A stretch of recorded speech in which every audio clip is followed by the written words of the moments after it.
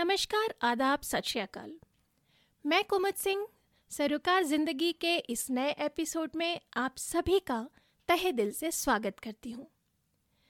इस पॉडकास्ट के माध्यम से मैं ज़िंदगी के ख़ास छोटे छोटे अनुभवों को आप सबसे साझा करने का एक प्रयास कर रही हूँ। और ऐसा ही एक अनुभव आज लेकर आई हूँ जहाँ कुछ टूटा था। टूटना एक ऐसा शब्द जिसे सुनकर भीतर एक डर, एक खौफ पैदा होता है, एक नकारात्मकता आती है, एक सवाल उठता है, क्या टूटा? लेकिन यकीन जानिए, टूटना हमेशा बुरा नहीं होता।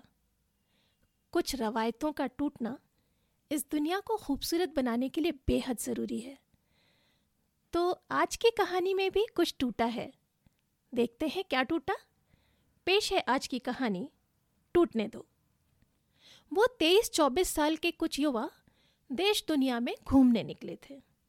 जाहिर है, इस घूमने के दौरान कभी वो घुड़सवारी करते, कभी पहाड़ों पर चढ़ते, और ऐसे ही उस दिन वो सब स्कूबा डाइविंग करने जा रहे थे।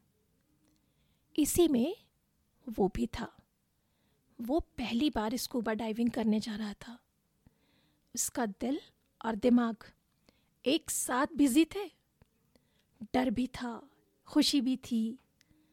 तो कह सकते हैं कि डर मिश्रित खुशी और उत्साह की खिचड़ी भीतर पक रही थी। डर के मारे आंखें जोर से बंद कर ली थी उसने और दांत भींच लिए थे। दिल की धड़कनों के तो कहने ही क्या, पता नहीं कितनी रफ्तार से भाग रही थी वो। खैर, गाइड के दिए हुए निर्देशों को सुनते समझते हुए उसने समंदर में छलांग लगा ही दी। अब जैसे जैसे वो गहराई में उतर रहा था, डर कम होते हुए खत्म होने को था। कहते हैं ना, डर के आगे जीत है। सच, डर तो तभी तक होता है जब तक आप पहला कदम ना बढ़ा दें। और वैसा ही उसके साथ भी हो रहा था। अब वो डर से मुक्त था। वो एक अनोखी दुनिया में आ चुका था। एक बेहद खूबसूरत सी दुनिया, जो उसके सपनों की दुनिया थी।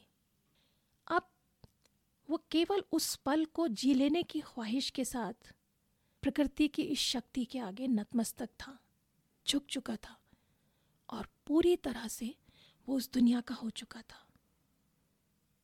तभी उसे माँ याद आई। उसने देखा ढेर सारी रंग बिरंगी अलग अलग आकार की मछलियाँ, अन्य जीव, पौधे कितने खूबसूरत थे। लेकिन कुछ लोग उन्हें पकड़ने या छेड़ने की कोशिश कर रहे थे और वो बेचारे अपने ही घर में डरकर इधर उधर भाग रहे थे। तब उसे बचपन का वो दिन याद आया जब माँ ने बिठाकर समझाया था कि मेरे लल्ला, दुनिया बेहद खूबसूरत है, उसे देखो, लेकिन जो कुछ तुम्हें अच्छा लगे वो तुम्हारी संपत्ति नहीं है। उसे देखो, तारीफ करो। तितली को, परिंदों को, किसी को भी कैद मत करो। सोचो कि दुनिया और खूबसूरत कैसे बनाई जा सकती है, लेकिन कभी भी अपनी इस दुनिया को नुकसान मत पहुंचाना।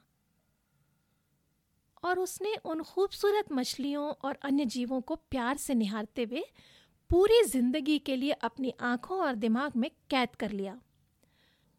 उसने मछलियों से बतियाते हुए कहा, डरो मत, मैं तुम्हें पकड़ने नहीं, तुम्हें देखने आया हूं। तुम सब बहुत खूबसूरत हो। तुम सबका शुक्रिया कि तुमने अपनी दुनिया में मुझे आने दिया, उसे देखने दिया। वापस आकर उसने सबसे पहले अपनी माँ से यह खूबसूरत अनुभव साझा किया। और ये क्या, माँ ने धीरे से अपनी आंखों में नमी महसूस की।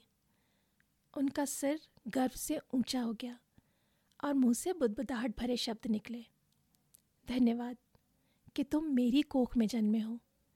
किसी का प्यार पाकर, किसी का दर्द महसूस करके अगर तुम संजीदा हो जाते हो तो तुम इस दुनिया के सबसे खूबसूरत इंसान हो। तो ये थी आज की कहानी। अगर आप सबको पसंद आई हो तो साझा कीजिएगा और लोगों से भी। अगली कहानी के साथ अगले नए एपिसोड में मुलाकात होगी। तब तक के लिए सरोकार जिंदगी के हमारे ग्रुप से जुड़े रहिए, जिसका लिंक डिस्क्रिप्शन बॉक्स में दिया गया है।